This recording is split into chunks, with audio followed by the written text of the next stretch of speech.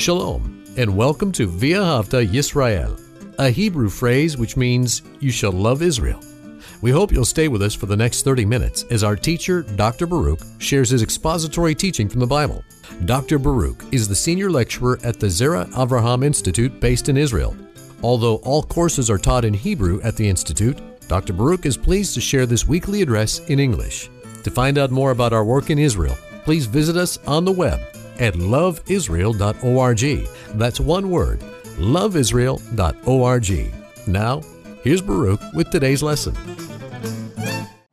Are you going through a difficult time? Are you experiencing sorrow and sadness? Are you discouraged, full of despair, and perhaps even a little bit hopeless? Now, my hope is that doesn't describe you today, but realize something. Probably doesn't matter who you are. In the future, you're going to find yourself in such a situation. It's just part of life.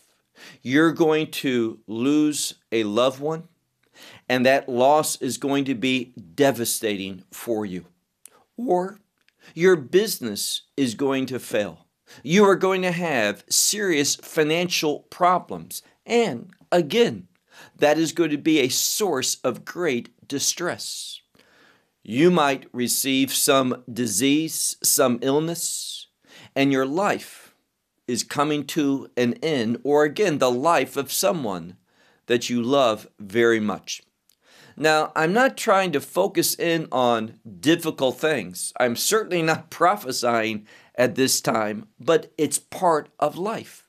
We go through cycles where we enter into difficult circumstances. And the reason why I'm sharing these words is this.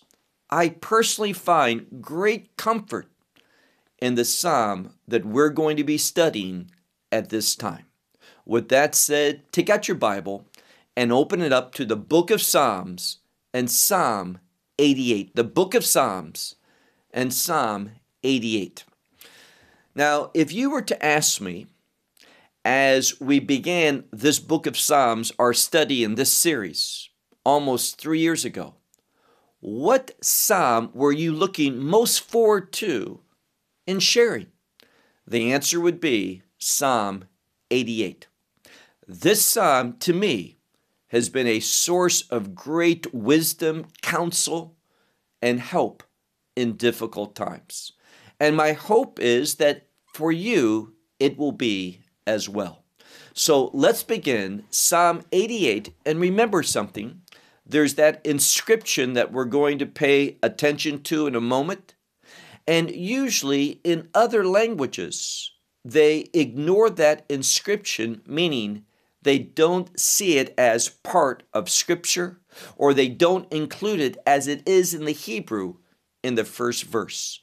The implication of that is, when I say verse 5, it's going to be verse 4 in your Bible more than likely. Verse 15 is going to be verse 14. So remember, whatever number that I say, you're going to have to subtract 1 in order to see that verse that I'll be speaking about probably in your Bible. So let's begin. Verse 1, where it says, a song. Now that word song, shir, can also be understood as a poem. And we know that so frequently when we deal with prophecy or when we deal with the book of Psalms, it is said to us as a poem. And remember, the chief characteristic is parallelism. Things are likened to one another, and when you discern what is likened, it helps us understand and interpret it properly. So this is a song, and we're going to see that it's a very sad song. It deals with someone that we'll meet in a moment that is going through a very hard, difficult, trying circumstance. And here's something else. It's not something new to him. In fact, he's been suffering for most of his life, and his life is coming to an end. Just think for a moment about that. Going through the majority of your years, and having some problem, some difficulty, perhaps some disease, whatever it may be, that plagues you year after year after year. And now your life is coming to an end. Before we go on, we need to realize something. Theologians speak about what's called progressive revelation. What is that? Simply that God reveals truth to us over time, meaning that what Abraham knew and what we know today, having the benefit of all the Scripture, both the complete Old Testament and all of this new covenant from the perspective of believers, the apostles, from the teachings of Messiah himself in the Gospels. All of this puts us in a very beneficial location, spiritually speaking.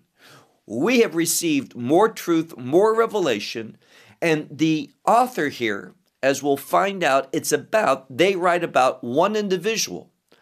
And this man, he does not know what the future has for him.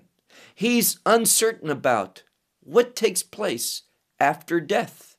It has not been revealed to him about the kingdom, about resurrection, about eternal life. All of these things are apparently unknown to him as he offers up this prayer unto the Lord. So again, we see that it's a song or a poem, and then we're told Mizmor, it is indeed a psalm. And it was written, the author, as it says here, are the sons of Korach, and we've encountered them before in our study of this book of Psalms. And then the next word, Lamnatseach, is a word that as well we see over and over, meaning to the chief musician, to the choir leader, the one who's going to be responsible for this song to be sung, to be chanted in a worshipful way.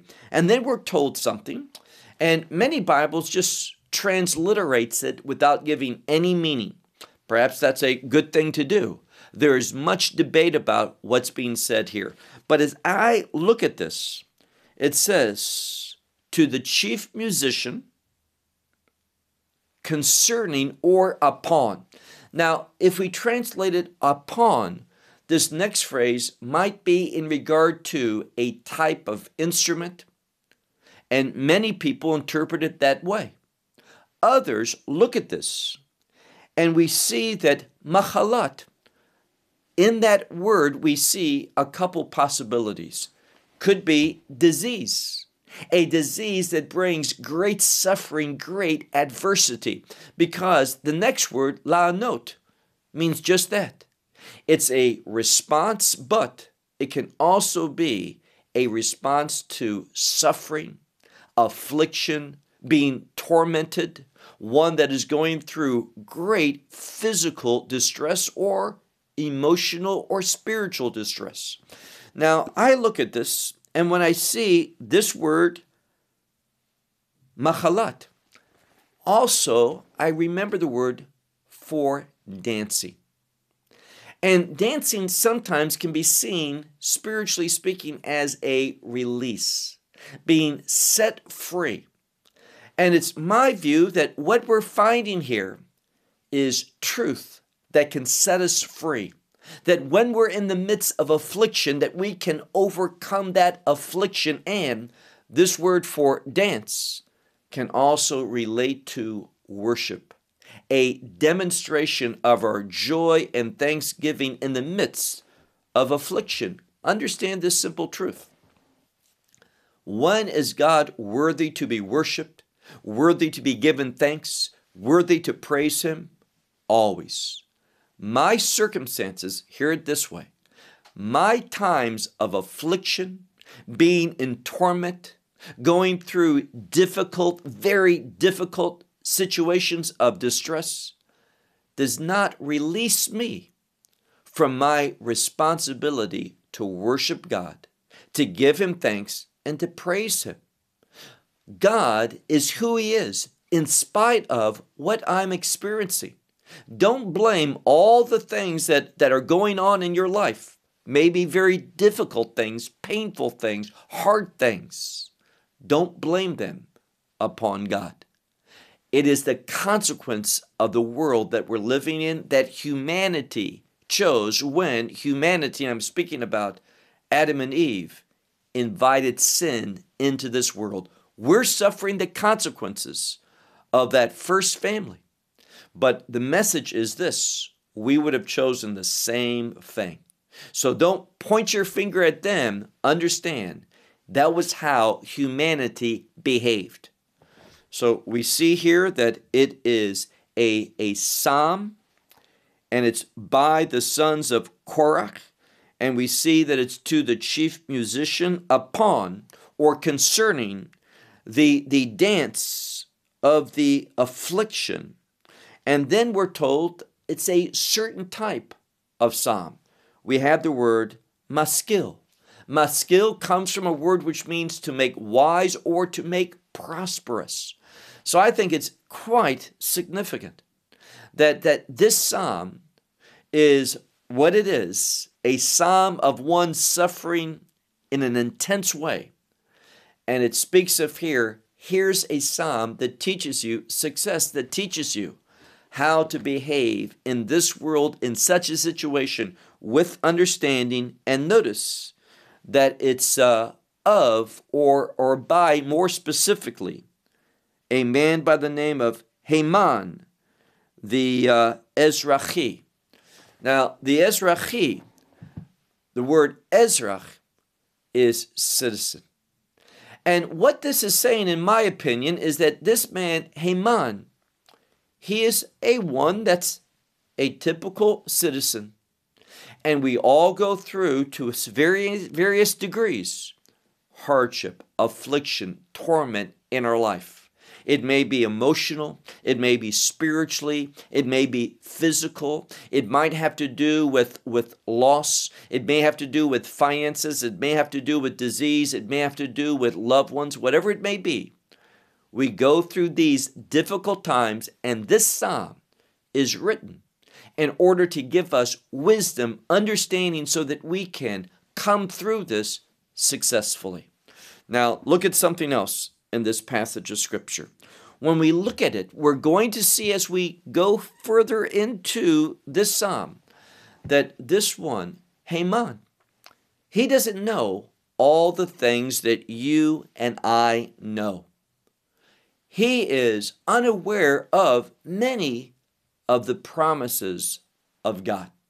We are in a marvelous position if we're a believer, having received the gospel and having the new covenant at our resource, to read it and understand what God has promised us. Well, notice what he says in the next verse. O Lord, God of my salvation. Now, he knows something already, and that is God and God alone is a source of salvation. That is such a wise statement. You cannot experience salvation. Let me say it another way. You cannot experience victory. Victory that overcomes this world, victory that overcomes sin. You cannot experience that unless the God of Israel is your God. So very, very important what he says at the beginning of verse 2. O Lord, God of my salvation. Now, even though he knows this, that doesn't make everything easy. Doesn't make life simple. It is not a shield of hardship. What does he say? Keep reading. He says, day I've cried out. So in the daytime I have cried out, he says, and in the night before you. The implication is day and night I cry out before you. And the emphasis here in this verse is on the night when he's alone with God. He's bearing his soul. He's pouring out his hurt, his hardship, his despair, his distress. And he's doing it throughout the night before God. Verse 3. My prayer, he is a man of prayer, my prayer will come before you. And therefore he says, your ear, lean, set it to, and then we have a word of shout, that he's shouting. Now, earlier on, if we go back up to the second part of verse 2 where it says, Yom Tza'akti, which means, in the day, I've screamed, I've yelled. Now, this is an entirely different word when we come to the end of verse 3, where it's the word rina, which is a shout. And it's a shout of great emotion. And the purpose is to capture God's attention. Understand something. Our prayers have a purpose. We want God to hear them. We want God to respond to them. We want to pray in a way that God is paying attention to us and to our circumstances. What does he say? He bears his heart. He says in verse 4, because in evil things, he's experiencing that which is not God's will for him. Realize, is God sovereign? Yes, he is. Does that mean everything that I experience, it's God's will? No, it's not. Do not think that that is the proper conclusion for God being sovereign. Everything that I'm going through, God is the source of it. God is the cause of it. That is not the proper understanding of the sovereignty of God. There is sin in this world, and sin is never God's plan. Now, does sin destroy God's plan? It does not. Does sin thwart God's plan? It will not. God will overcome, and God can use. He's never the cause of it, but he can use sinful things. He can turn them into something good. Great example of that is the book of Esther, where there is much sin in the book of Esther, and God turned it over into something that he used. He wasn't the cause of that sin. That would be heresy to think that God moves people to sin. Never does God do that. But people using that freedom they have in this world can choose things against God's will. That doesn't mean that God's going to be all full of anxiety and wring his hands together and not know what to do. God can take that disobedience and turn it into something good. But realize, those who do that which is disobedient, they're not going to be blessed. They're not going to be the recipients of how God turns that into something good. What does he say here? He uses a term, because or for or that, and the next word is that which normally has to do with being satisfied, abundance. What he's saying is this: for my soul is full, satiated with what? Those things that are evil. He is experiencing abundantly bad things in his life. Remember that. That's what he's going through abundantly. He's not experiencing that abundant life of victory, joy, God's provision, and such. Quite the contrary. He's a man of faith. He's a man of prayer. We've seen that. But he is going through some very evil things in his life, and they are full. They are abundant. And then he says, and my life, where is it heading? He says, to Sheol, it is arriving. Now, literally, it has arrived, meaning this. As he writes down these words, his assessment of his situation is he is near death. Things are coming to an end for him in the world of the living. Remember that word Sheol? It is, in a general sense, the place of the dead. And there was great confusion, things that were unsure among the people about what happens when a person dies. We know Now, our situation is a little bit different because after Messiah's resurrection, we know something. To die in faith means to be present with the Lord. What a wonderful thing. But for them, they didn't see it that way. Messiah had not done that work. There was that holding place in what's called Chek Avraham, Abraham's bosom, for those who had faith. They were in a good place, what's called paradise, but they were not in the full sense, the presence of God or a kingdom experience. No, and those who did not have faith, that same faith of Abraham and God's Redeemer, they would go to Sheol, and there we're talking about Gehinnom, the place of intense and eternal suffering, in the pit in where it was full of fire. Now, this is where he feels he is heading to death. And we're going to see that he really doesn't understand much about what that means, what happens when one dies. He's going to ask a lot of questions. Move on to the next verse, verse 5 in the Hebrew text, where he says, I have been considered when someone assesses his situation, what he has gone through. He has had a very difficult life.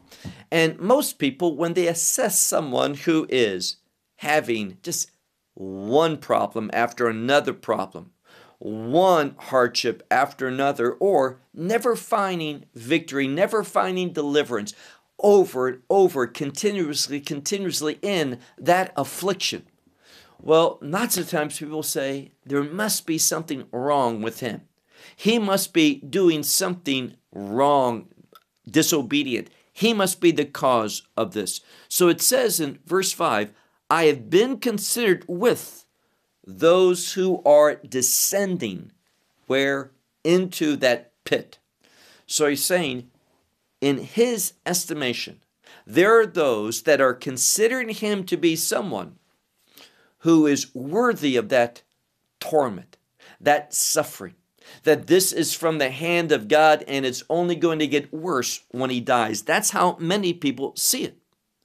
He goes on to say, I was as a man in Elial that has no power. Now he's going to say something more to us, that he is weak physically. When people look at him, they see that he is being judged, that he is heading to eternal judgment, punishment. That's the assessment. And that he was a man that had no power, meaning this: God's not at work in his life. This is how people were looking to him. At least this is how Haman thinks that people are looking at him. Verse 6. Among the dead has the word chopshi, meaning this: the only release, the only deliverance that he's thinking about initially, and I want to emphasize that initially, is that death is going to be a release for him. Now, let's pause for a moment. There are many people that think that. That is not true. God is giving us revelation in order to correct a false view, improper theology. Realize this: death is not a release for the sufferings of this world. Doesn't have to be. Meaning this: you may, if you're not a believer, you may be going to a much worse situation. So here he's just pointing out it's for us to learn something, and that is there's that theological view, not a proper one, that death is a release. It sets us free.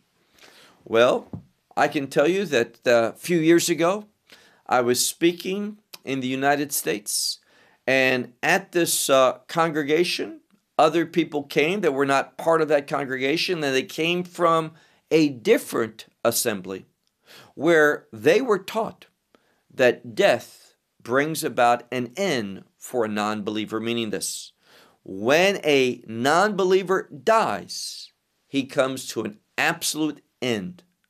They did not believe in this fire and brimstone hell, in the lake of fire that the book of Revelation speaks of. They said maybe someone will go into a situation like that, but they'll be burned up and it'll be over. So yes, they may allow for a punishment, but it's a temporal punishment, meaning there's a time limit, a short amount of time from their perspective as I engage them. This is false. What we find in the scripture is you're either going to experience eternal life or eternal death, meaning eternal separation from God, where there's going to be permanent, ongoing, eternal affliction and torment in the fires initially of hell, and after that, in that lake that burns with fire and brimstone. So he's saying here, it's for us, is there freedom? Is there release because of death? And he says, as, and the next word has to do with corpses. He says, as corpses, those who are asleep or lying, literally, and I want to get this right, shochvei kever, those who are lying in the tomb. So it's saying, is this my future? I'm just going to be like a corpse that's put into a tomb and they're lying there. Is that my future? Is that the end? And I'll have release from this pain and suffering through death, and that's where my eternity is going to be, just lying there in a tomb. Then he says, look on in the second part of verse 6. He says, who do not remember anymore. That's what some people think, those ones that I mentioned earlier. They think with death comes an end and you have no longer any memory. You do not know anything any longer. For they, it says here, these ones who have been decreed to die apart from God, from your hand, they have been decreed. Now, it simply is a word to be cut away from the hand of God. They are no longer connected to God, and they go into that which is of nothingness. This is not what the scripture says. But here, again, remember I shared with you that theological term, progressive revelation. We have some people thinking that. And this psalm is challenging that. It is not the right way to think that with death is a release, with death is an ending, and from the hand of God, death sets us free up, because this one is viewed as being punished by God. Will death set him free from the punishment of God? We know it won't. In fact, with death can just begin the punishment of God. Look now to verse 7. He says here, for you have put me in the lower pit. Now, what he's saying is this. This is where I'm heading. God, and we'll see this in a moment, this one has been suffering for a long time. From the time that he was very young, he has been in this position of hardship, of distress, of discouragement, of great suffering and affliction. And what he's saying is this. Are you going to put me, God? Is this my eternity to go down to that lowest pit? Is that where I'm going to be? And then he says, and he uses a word for darkness. It's in the plural, abundant darkness. Where? Well, we have the term bim solot, which is the deeps. So what's parallel?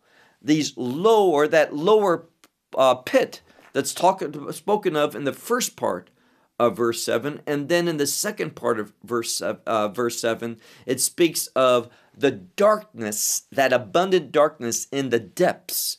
Now we know something. That word is also for depths, is used in the Song of Moses, where the enemy, the Egyptians, they like a lead weight, sunk to the lowest parts of the sea. And this is the image here, and we know as you go deeper in water, the light gets lesser and lesser. So darkness, and we know how darkness is one of the consequences of separation from God. You are in eternal darkness outside the kingdom of God, where there's great difficulties for eternity. Those who are there, God forbid, we don't want anyone to be there. That's the purpose that our organization exists, to share the truth about salvation. But for those who reject it, they are going to be in eternal torment in that darkness. Notice something else. He says here, now look at verse 8. Upon me, and this is a word for heat. It's a synonym for anger or wrath. Upon me, your anger has been laid. And all of the waves, your waves, you have tortured me with all your waves. And then he says, Selah, which is a term of intensity and affirming. He feels that God, if you're sovereign, and he is, then you are the source of all of this. And therefore, I'm going through this great torment, this great hardship, and it simply goes on and on and on. It is the outcome of God's hot anger that has been placed upon me, and this is a word for waves, but it comes from a word for like breaking. And we know that waves are sometimes, they are seen as breakers. And he says, that's what's happening. Your torment is like waves that just keep coming and keep coming and keep coming and breaking me. He says, look at another part of his situations. You have set far from me and this is a word for those I know, those I'm acquainted with. It's a term of relationship. So it's a family word. He says, those who are part of my family, those who I know, and this is a know in a very intimate way, in great love and affection. So family, he says, God, you have put far from me. You have set me. Notice this. To'evot. You have set me as abominations to them. So they look at him. And what he's saying is, because of what's going on in my life, I have been totally rejected by my family, my loved ones. They see me as that which is an abomination in the plural, an abundant abomination. So he has been totally rejected by the ones that he cares for most. And he's saying here, God, is this you? You're sovereign. Is this your action? Is this why I'm going through this? Are you the cause of all of this? And then he says, look at the last part of verse 9. He says, it's a word for prison. I'm in prison, meaning I'm closed up and I will not go forth. Now here, most scholars see this as simply a statement of utter hopelessness.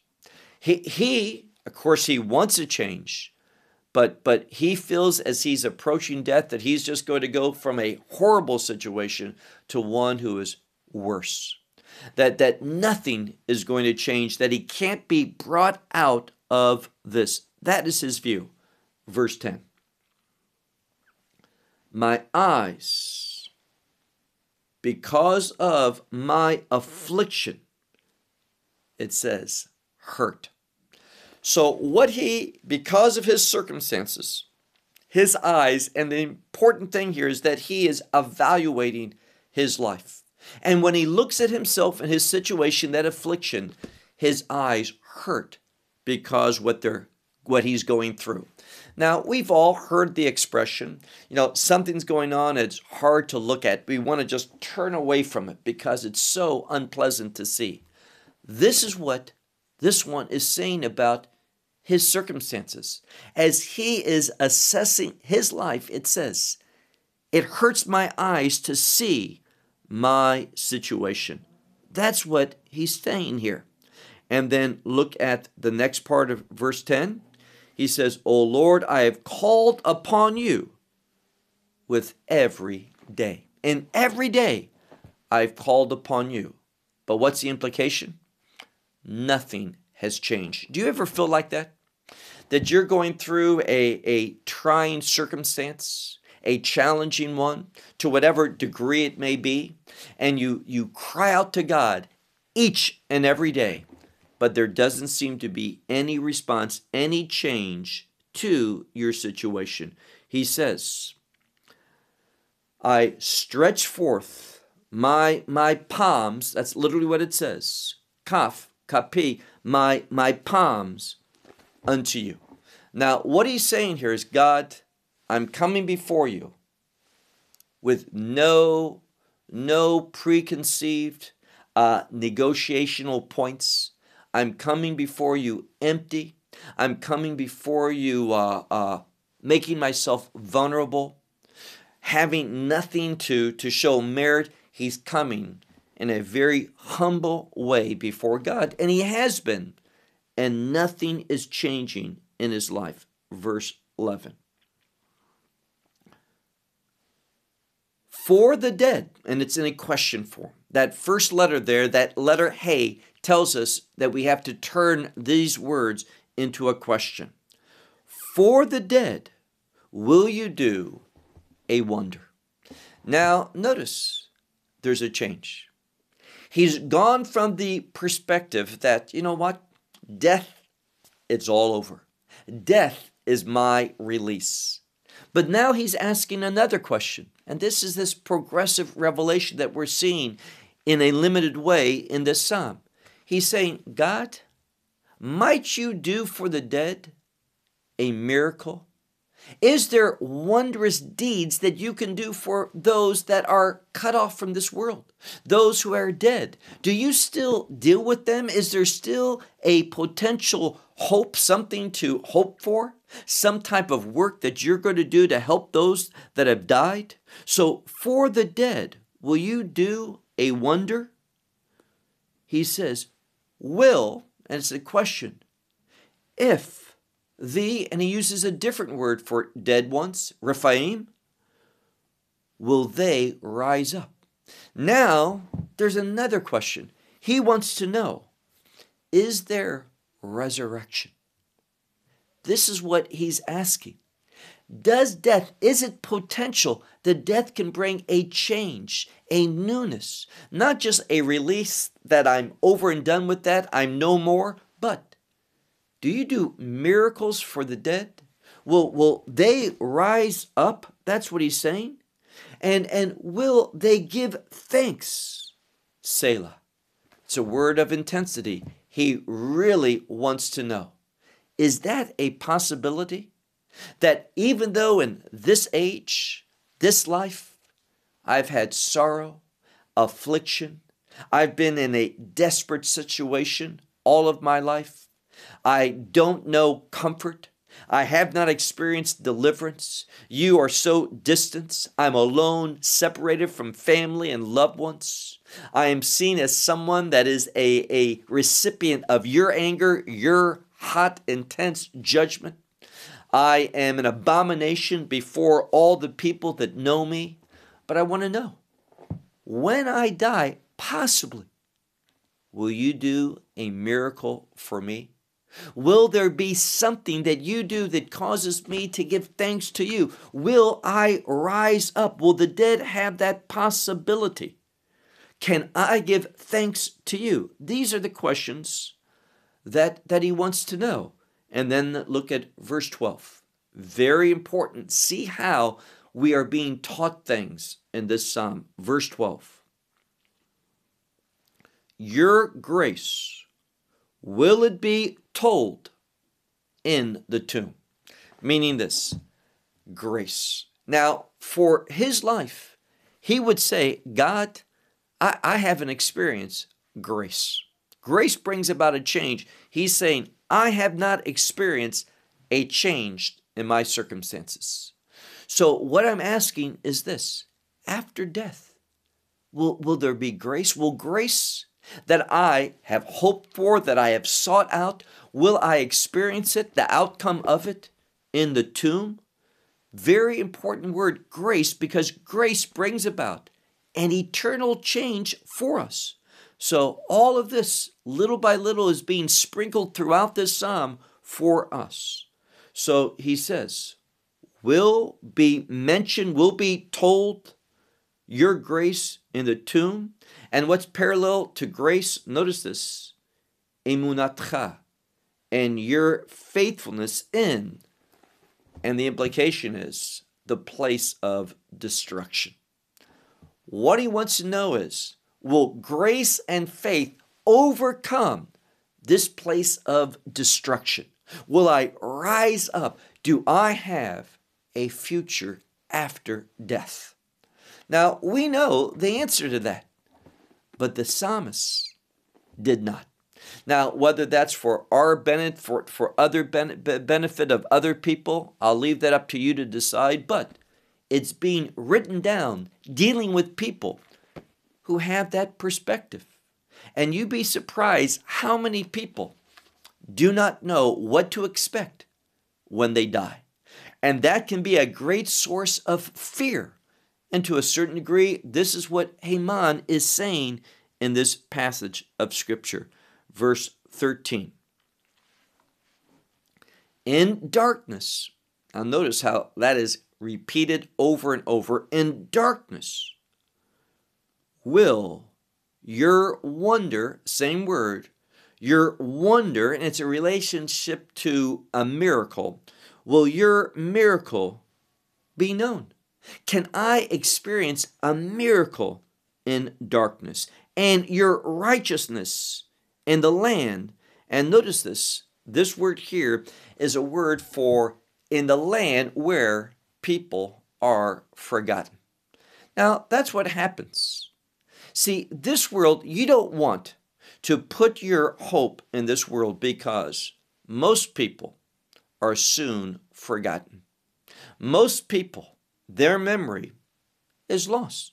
Now, obviously, there are some people who are famous that we remember them for centuries and some even longer than that.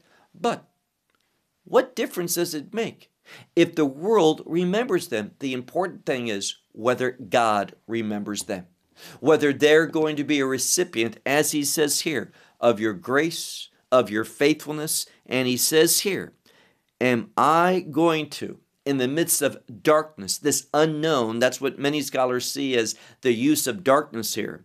In the unknown, am I going to experience your miracle and your righteousness in the land of forgotten, where those people who have died are soon forgotten. They go and they're remembered no more. Verse 14.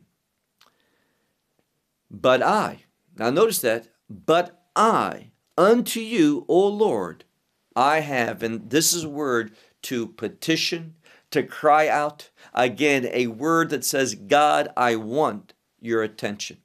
I am speaking to you.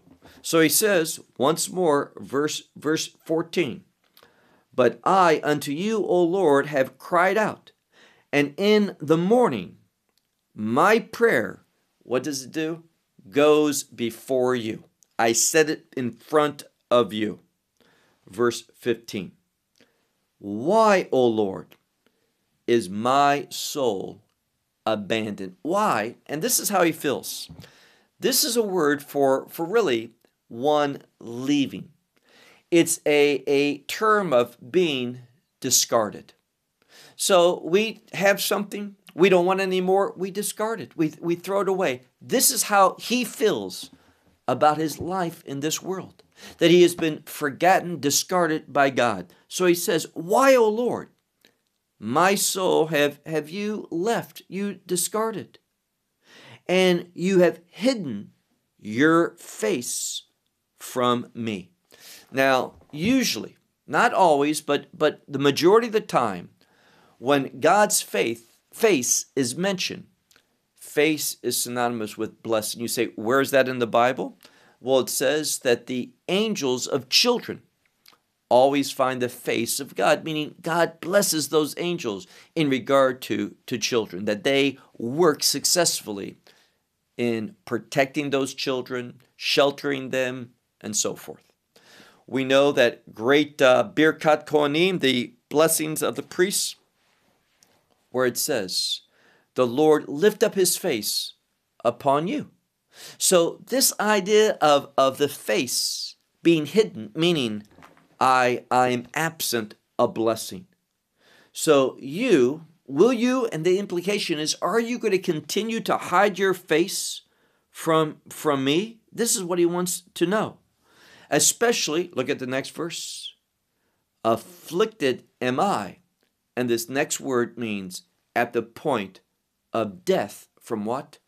From the point of death, dying from my youth. Now, this is an important part, this 16th verse in the Hebrew text, because this tells us that what he's going through is not some minor affliction that he's been going through perhaps a couple days, a week, a month, having a bad year or two.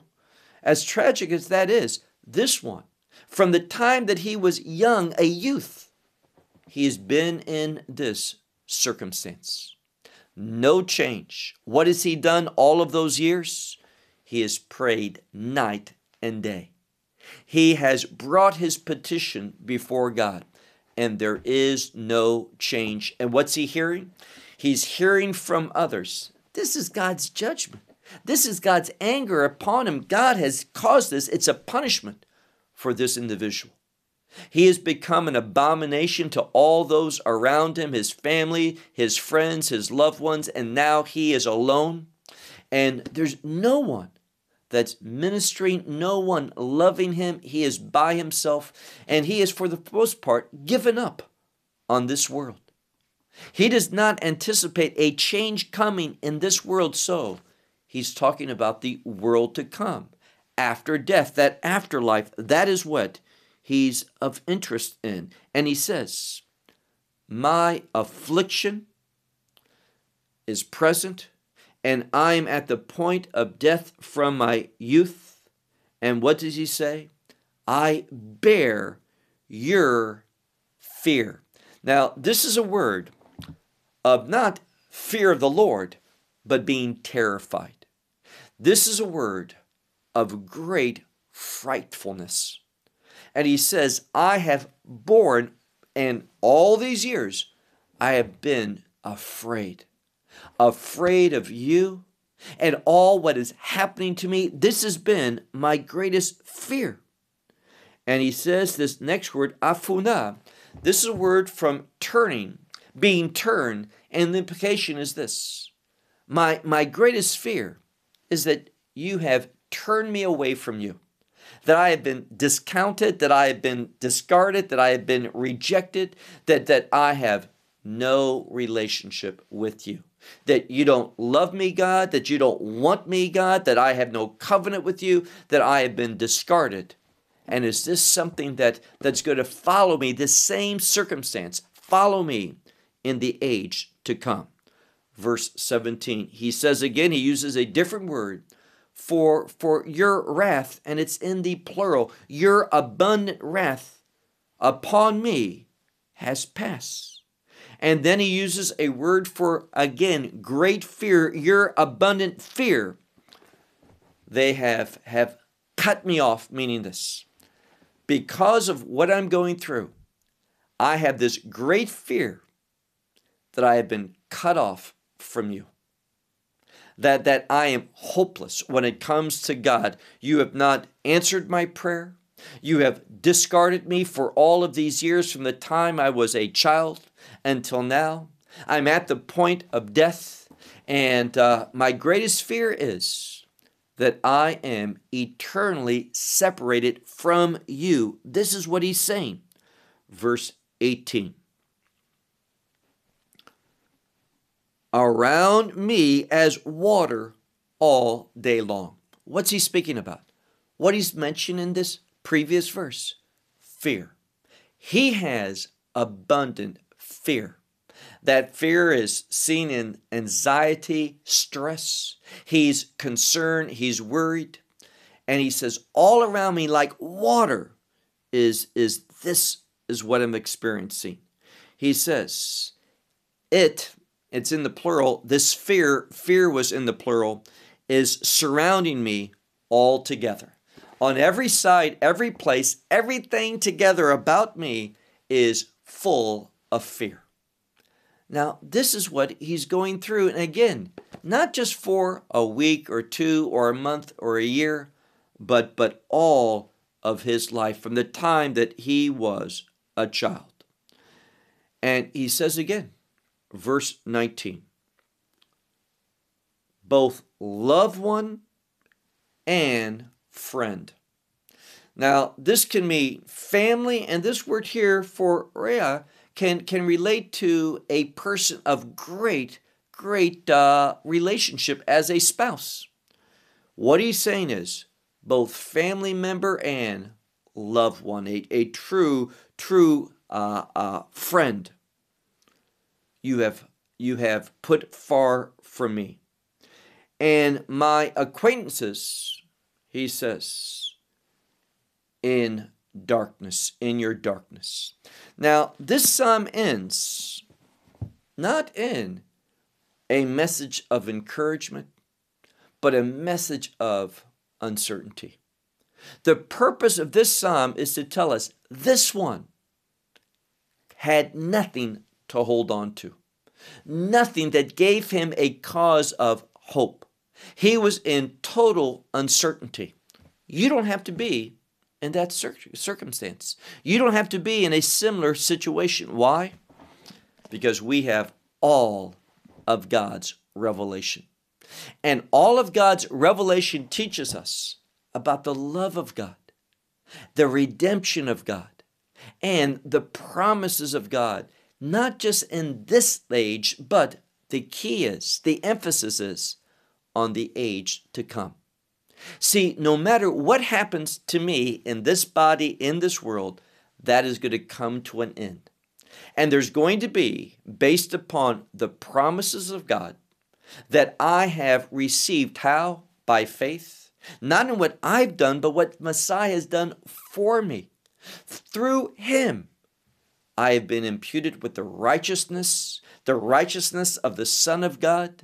I can have absolute confidence that I have been forgiven and that God is going to welcome me into his kingdom as he would welcome his only begotten Son, who perfectly served him, honored him, glorified him at the cross. And this one who did that, God raised him from the dead to show his approval of that. All of that has been given to me, not because of anything I've done, but because I have believed. I have believed in the work of Messiah. I have believed in the promise of God, that gospel message, that good news of eternal redemption. And because I've taken hold of it by faith, I know something. No matter how bad it may get in this world, death for me is going to be a release. Why? I'm going to leave this world that's been stained and corrupted with sin into the very presence of God, where there's no sin, no sorrow, no screaming, no death, no sickness. What's there? God. And God is going to shower me, with every believer, with his blessings, with being recipients of the promises of God.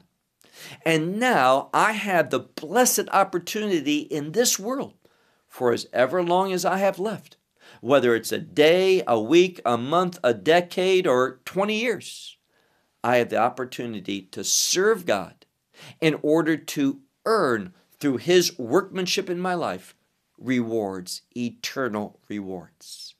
What can we say? Through the revelation of God, we have a sure hope. We have promises that have been sealed with the blood of the Son of God. We have assurance. We know that for us, the best, the very best, is in our future.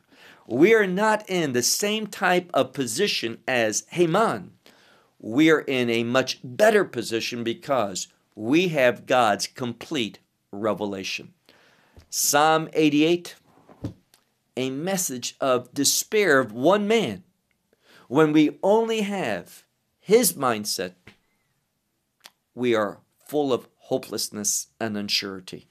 But when we have the foundation of our faith, the Word of God, we are excited because we know that death leads us into the presence of God, in the kingdom of God, to spend eternity with Him and in His goodness.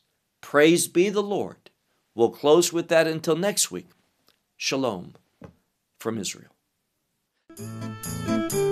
Well, we hope you will benefit from today's message and share it with others. Please plan to join us each week at this time and on this channel for our broadcast of loveisrael.org. Again, to find out more about us, please visit our website, loveisrael.org. There you will find articles and numerous other lectures by Baruch. These teachings are in video form. You may download them or watch them in streaming video. Until next week, may the Lord bless you in our Messiah Yeshua, that is, Jesus, as you walk with Him. Shalom from Israel.